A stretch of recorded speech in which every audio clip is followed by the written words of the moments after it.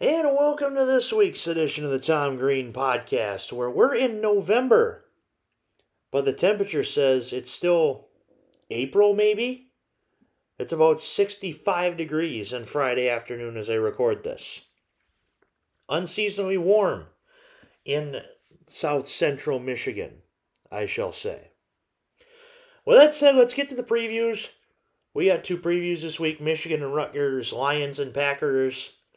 It's been my motto since the inception of this show.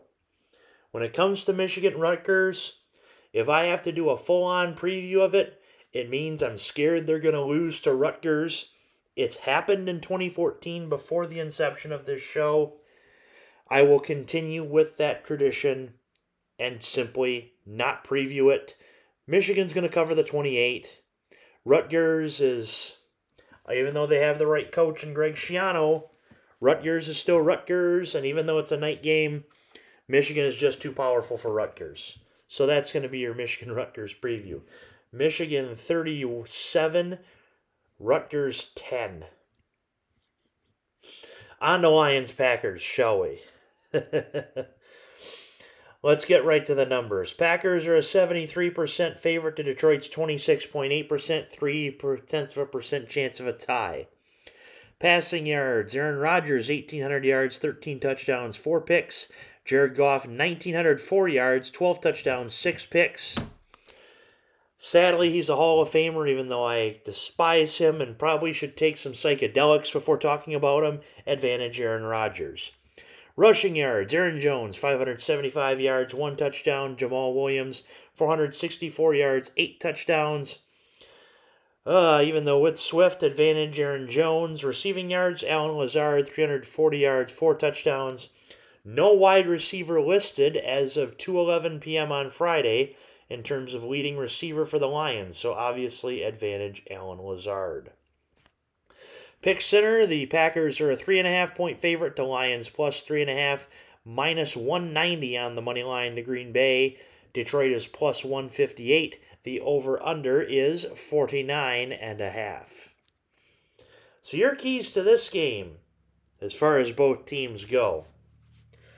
The Packers lost to the Commanders. The Lions beat the Commanders. So wouldn't you think by the transitive property that Detroit would beat Green Bay? Well, sadly, the transitive property does not work in football. 3 keys to the game for Green Bay. Aaron Rodgers got to pick apart that Lions' porous defense. Yes, they got rid of Aubrey Pleasant, the defensive backs coach. I don't think that's enough. I think they got to get rid of Aaron Glenn as well and just start over on defense. Just completely start over at this point. Matt Patricia tore that defense apart. He wanted his own defense. He didn't get enough time to do it, but he tore that defense apart to where it was porous, and that's what we're getting right now from our defense, is porous defense due to Matt Patricia. So Aaron Rodgers, pick apart that porous defense. Continue the running game with Aaron Jones and A.J. Dillon. Both have been successful running backs on the ground. Sometimes LaFleur should perhaps go to them maybe a little bit more, as Green Bay does not have a star wide receiver. No, Allen Lazard is not a 5-star wide receiver. Sorry, he's just not. And defense, stop Goff. Give him a turnover or 2. If you can do that, you have a fairly solid chance at winning this game. If you're Detroit, make Aaron Rodgers make mistakes. Your defense is based off turnovers, not necessarily stops. Take advantage of it. Jamal Williams find the end zone twice. Don't fumble the ball. He found the end zone once. And nobody found the end zone in the second half. So my third key is, of course, score in the second half. My God, had they scored 2 touchdowns in the second half, they win that game 35-31. But they scored a grand total of 0 points in the second half against the Miami Dolphins. So they lost 31-21. Unfortunately, you got to score if you want to win. So you better damn well score in the second half if you're going to have a chance at winning. I apologize, 31-27. So had they scored one touchdown in the second half, even worse, had they scored one touchdown in the second half, they win that game 34-31. So score, damn it, score in the second half. If you can do that, you win. I will go with the upset this time as, like I'd said, the Lions beat the Commanders, the Packers lost to them. Give me Detroit by a field goal, 27-24. No confidence whatsoever, and my thoughts on the trade in TJ Hockenson. I don't agree with Brad Holmes saying that even if they were 6-1, they would trade Hockenson. If they were going to trade Hockenson, they would trade him to buy instead of to sell. So maybe he was right, maybe he was wrong. But the move makes some sense if you think about it, because Detroit's 1-6. We are likely staring dead in the face of a Week 18 regulation preview and not a Lions preview in Week 18. Simply because both teams will probably know their fate between the Lions and the Packers, and so it would be obsolete to preview the game. So that's why I think it's an okay trade, even though it's not going to help this season. You got 2 first-rounders, you got 2 second-rounders next year. Use them wisely. Brad Holmes has used his draft picks wisely. Of course, not every draft pick develops immediately. So, I know we've waited since 1957, but unfortunately all I have to say is give it time. Because I do believe in this regime, I don't believe in Aaron Glenn. On to the pick'ems. As usual, 8 this week plus the bonus.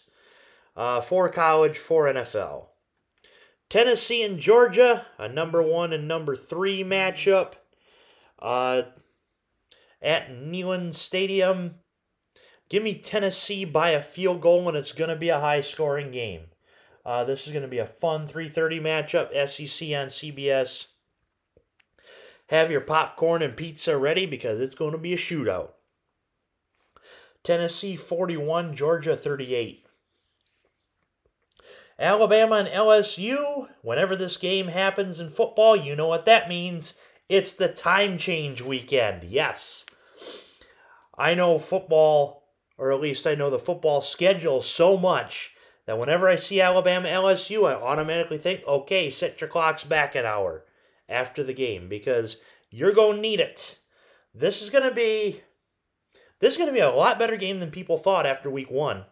Especially after LSU lost to Florida State. But LSU has been on a roll lately, in fact, to where Brian Kelly says he wants the field stormed more often. Yes, I heard that Freudian slip earlier this week. But with Alabama already having 1 loss, their backs are against the wall. Alabama's probably going to win this game by 2 scores. Alabama 24, LSU 10. Texas and Kansas State.